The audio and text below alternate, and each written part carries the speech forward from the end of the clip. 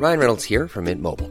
With the price of just about everything going up during inflation, we thought we'd bring our prices down. So to help us, we brought in a reverse auctioneer, which is apparently a thing. Mint Mobile Unlimited Premium Wireless. How to get 30, 30, bit to get 30, bit to get 20, 20, 20, bit to get 20, 20, bit to get 15, 15, 15, 15, just $15 a month? Sold! Give it a try at mintmobile.com/switch. $45 up front for 3 months plus taxes and fees. Promo rate for new customers for limited time. Unlimited more than 40 gigabytes per month. Slows full terms at mintmobile.com. Hey, it's Danny Pellegrino from Everything Iconic. Ready to upgrade your style game without blowing your budget? Check out Quince. They've got all the good stuff, shirts and polos, activewear, and fine leather goods, all at 50 to 80% less than other high-end brands. And the best part? They're all about safe, ethical, and responsible manufacturing. Get that luxury vibe without the luxury price tag. Hit up quince.com/upgrade for free shipping and 365-day returns on your next order. That's quince.com/upgrade.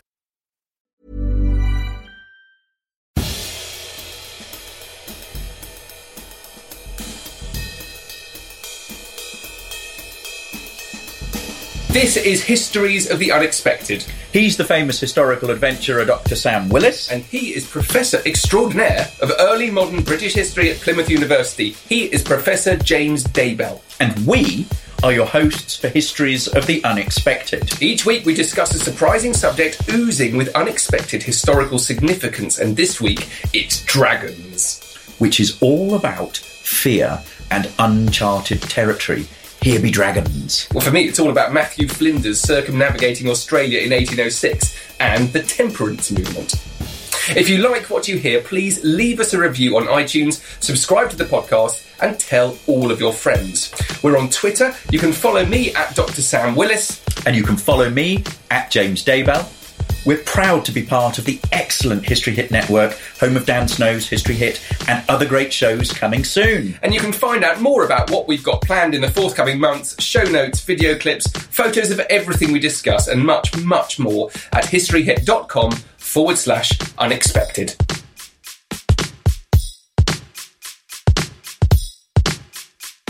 Ladies and gentlemen, welcome to episode 22 of Histories of the Unexpected, where we will be audio Googling through history, exploring the history of things that you didn't even know had a significant story to tell, like volcanoes. Brilliant one. We want to do the history of volcanoes. The safety pin or the chair. The chair. Oh, yes. Yes, the history of the chair. We should do that one very soon. The history of the chair. And we'll be following the links in our minds as we come across them, explaining how simply everything has a history, and crucially, how those histories link in unexpected ways. Who knew, for example, Sam, that the history of mountains is in fact all about freedom? Nonsense, it can't be. It's all about the history of freedom, so the tentacles of the state can't pass up the passes of the mountains, so it's the freedom from authority. And radio, surely. It's all to the communication, isn't it? Yes. And armies and elephants. Yes.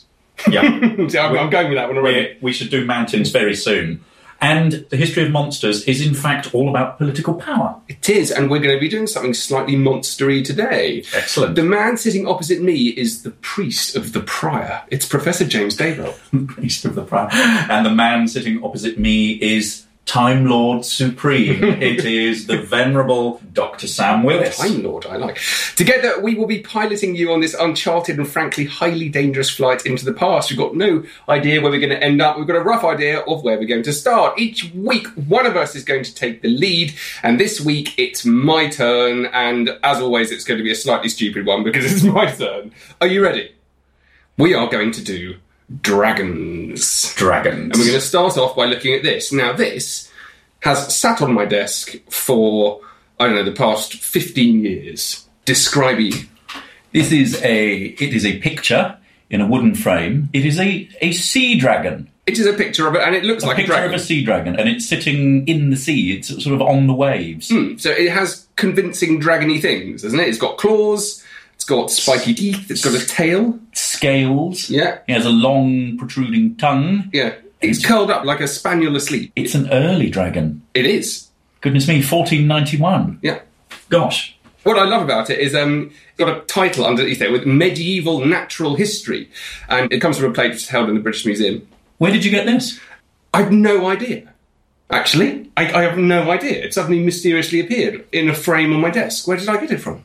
Your study is crowded with these curiosities. It is. And I like it because it's clearly not actual natural history, because there are things that nothing looks like that in the sea. It's a lie. It's a trick. So I want to know if it came from a book of imaginary creatures. Yeah. So, I mean, it's come from something to do with natural history. It's filed in the British Museum under medieval natural history. Yeah.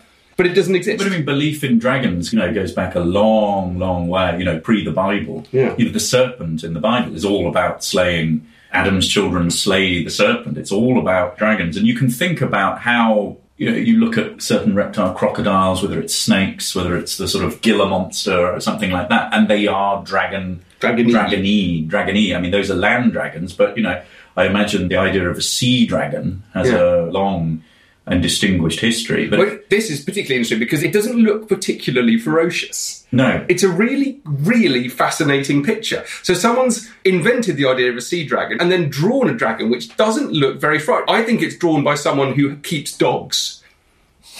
It looks like a dog. It does look like a sort of spaniel. So he's got his tail curled up underneath him and he's curled into a ball like dogs do. His head is by his rear dragon paws. Is dragon paws a word? I don't know what I'm sure dragons have paws. Yes. Paws and claws. Paws and claws. So I love that. And what I do particularly like about this is there actually is, of course, a thing called a sea dragon. Yes. And I've got a lovely photograph of one. Here we are. Well, that's a sketch. That's beautiful. One of those beautiful hand-drawn... Has that got a date on it? That's 1880s. 1880s. And so that's one of the earliest drawings of one, but there are earlier descriptions of one. And this is how the history of dragons is actually all to do with the history of exploration. And even with Matthew Flinders. So that sea dragon, here we are, people swimming around. Look at that. Look at the colour of that. Otherwise known as a pipefish. I used to have a dried pipefish as a boy. Did you? The tiny little thing, sort of 6 inches long, about a centimetre. What did you do with it? Just looked at it. I had it for a while and then it snapped. The dragon was no more. That's a shame. No. But anyway, here we have two scuba divers with a bright orange sea dragon. Yes. So it's related to the seahorse, but it's not a seahorse. And the distinctive thing between the sea dragon and the seahorse is that the seahorse swims vertically like this, but the sea dragon swims horizontally like a normal fish. But it looks utterly bizarre. And when they were first discovered, they only really appear on the south coast of Australia, which is why sea dragons are all to do with exploration. So no one knew these things existed until very, very early on in the 19th century when, so Matthew Flinders, he circumnavigates Australia by 1806, he's all done. So it's to do with this period, it's to do with circumnavigating Australia, it's to do with understanding and mapping the shores, particularly on the southern coast of Australia. And it's about the discoveries that they make in those areas. Yeah. So here's a wonderful early description, 1811. In contemplating the strange and eccentric arrangement of shapes in this singular animal, we cannot help supposing that it is possible the idea of a dragon or cockatrice might first have been derived from such a source, its novel and romantic outline being well calculated to impress the mind. So that's someone marvelling at nature. And what I like about that particular is this mention of the cockatrice, which is a type of dragon, which is half chicken, half dragon.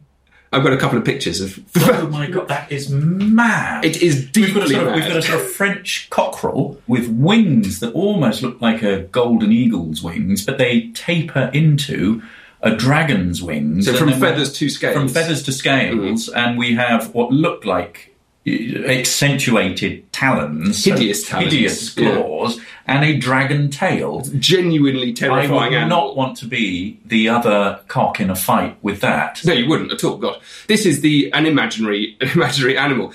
Is that a cooked one? This is I found this online. Some boy stitched together a rabbit and a chicken. Goodness me, that's disgusting. And it is absolutely disgusting. But they used to make and feed mythical animals, certainly in the Tudor court. It was all about trying to impress people with crazy, crazy things. And this is kind of the more famous examples of that, of being able to make ridiculous animals to impress people at feasts. Goodness me. Yeah. Goodness me. I want to follow your sort of inspiration about the maps and sort of take that in a different direction. And what we've got here is a sort of 16th century map. What can you... We've got a map, and the obvious thing here is that in the middle of it is a ship, very early-looking ship, kind of 15th century-ish looking ship, being devoured by a massive sea serpent. Yeah. So what we have is a 16th century map. This map in particular comes from the National Library of Sweden. It's a depiction of the coastline there, and here be dragons. Yeah. This is a very, very common image in ancient, medieval, Renaissance maps. It's the idea of uncharted territories. Yeah. It's the idea that if you sail in those areas, you need to be very, careful, you need to beware. And I think it's the fear of the unknown. Yes. And again, it's about exploration, but it's not about recording natural history sightings. It is about the fear of navigating into new territories. And that's what's really interesting with the sea dragon. It's very serpenty, isn't it? Yes. It hasn't got wings.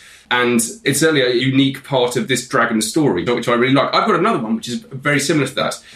Look at this monster. Oh my gosh. Harry Potter, eat your heart out. It is Harry Potter, eat your heart. It's absolutely amazing. There's a man at a bar. Skeleton at a bar, sorry, not a man. Yes. Man without flesh. Yes. At a bar, with loads of barrels behind him, with two kind of angels opening up like a theatre. Some curtains to allow you to view the stage. But all around it is this hideous monster. The evils of drink. It's the evils of drink. Is it? Yes, it's to do with temperance. Ah. Now, not only is the dragon to do with temperance, but it is directly linked with temperance. So this is kind of like early 19th century image. It's the devil. It's the devil. Tempting. Yes. And then, well, there are two ways of looking at it. This is a medal. So this is to do with ephemera produced by the temperance movement towards the end of the 19th century. And one of the major parts of the temperance movement was the Army Temperance Association. This is also after the Indian War in the 1850s. You suddenly have an enormous amount of soldiers. It's been a problem for years. But they decide to do something about it. There's a lot of soldiers kicking their heels, and they all take to the drink. And it absolutely sweeps through the army. So soldiers wear this medal saying that they've given up the beast of drink. But who's on the medal? It's not St. George, is it? It is. It's St. George killing the dragon.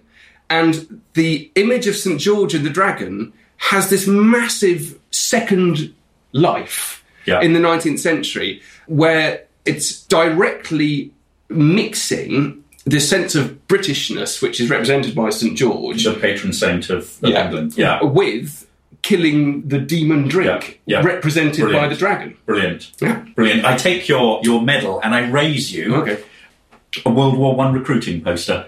Britain needs you, and it is St. George on a charger with a lance, lancing a dragon. So it's the way in which that kind of patriotic imagery can be redeployed in different ways. Isn't that extraordinary?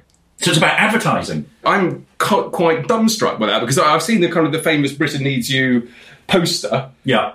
The one that everyone knows. Is it King? Who's that face? Yeah. So the King looking, pointing. So that's what it's a very kind of human thing, very personal request. This is shockingly... And Kitchener as well. Yes, the Kitchener one. Yeah. But this is shockingly associating the threat from Germany as a massive evil dragon. Yeah. Really, really powerful, sort of chivalric image. And when I think about dragons, I think automatically of Beowulf, the Dragon Slayer. And I think this connection between dragons and the military weaponry is extraordinary. Think about, well, have a look at this. What's that? What have we got there? Here? Yeah. I know what that is, because I've seen it before, because I'm a maritime historian. Mr. Maritime Historian, tell me all about it. That's the figurehead from the Oseberg Viking ship. Yeah. It's stunningly beautiful. I've never seen a photograph of it in that much detail. It's actually jewelled, isn't it? It looks like it, doesn't it? Is that wood or is that metal? It's wood.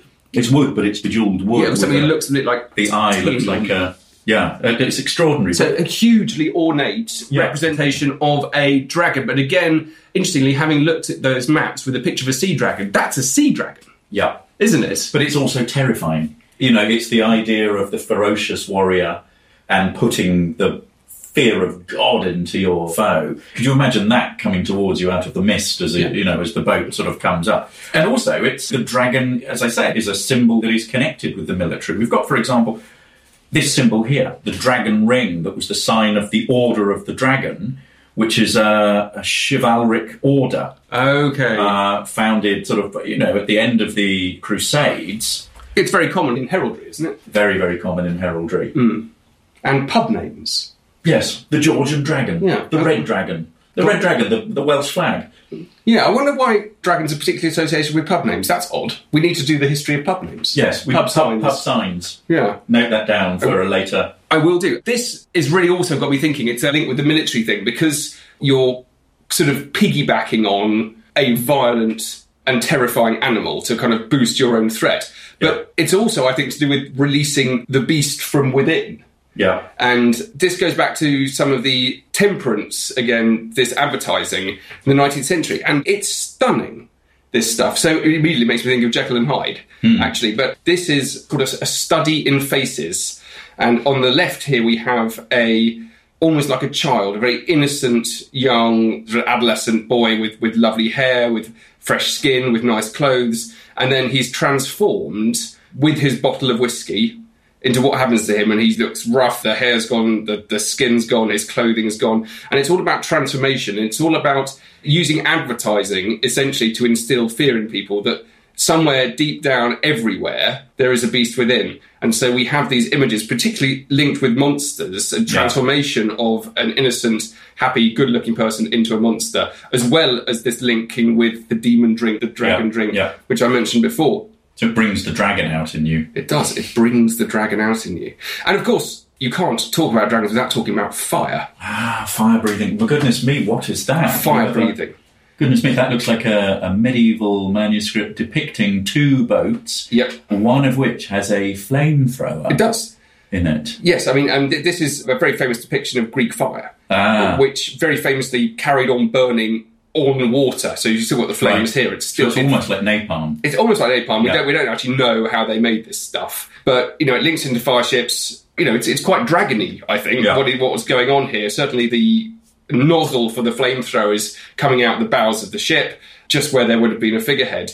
It's all to do with the use of fire in war. And we'll just finish, I think, by looking at this image. This is 1930s, and they've developed seriously powerful flamethrowers, which are firing flames 50 feet up in the air. 50 feet up in the air. So we've got 1, 2, 3, 4, 5, 6 soldiers all standing by with portable flamethrowers on, which then went on to have a massive role in the Second World War. Yeah. Wouldn't surprise me if it was in medieval times they would have had dragons on their chests. So where have we gone with dragons? We've gone from Matthew Flinders. We've gone from circumnavigating Australia in the early 19th century, discovering the sea dragon, drawing it, marvelling at its appearance. We've gone to St George and the Dragon Temperance movement. The Army Temperance Association, Tudor, the Order of the Dragon, and Tudor chicken dragons. And Tudor chicken dragons. And we haven't done Chinese dragons. No. The nationality of dragons. So you have sort of European dragons against dragons versus Asian dragons. Very different. So we've done sea and we've done land, but we haven't done Chinese. So I'll tell you what, everyone get in touch with stories about Chinese dragons versus European dragons. Who would win a fight? I don't know. I think a Chinese dragon. I think we'd absolutely have a European dragon, yes. They had gunpowder and stuff, didn't they? Yes. Brilliant. Get in touch. Send us those photos. We really look forward to seeing them. And thank you very much for listening. That's bye for now. Bye. Goodbye. If you enjoy this podcast and you like learning about the past, check out my latest venture. It's called History Masterclass, and it's a new type of historical event where you can actually learn in person from the best historians around today in unique and stunning historical locations. You can find out more at thehistorymasterclass.com and follow on Facebook and Planning for your next trip? Elevate your travel style with Quince. Quince has all the jet-setting essentials you'll want for your next getaway, like European linen, premium luggage options, buttery soft Italian leather bags, and so much more. And it's all priced at 50 to 80% less than similar brands. Plus, Quince only works with factories that use safe and ethical manufacturing practices. Pack your bags with high-quality essentials you'll be wearing for vacations to come with Quince. Go to quince.com/trip for free shipping and 365-day returns. Twitter @TheHistoryMC.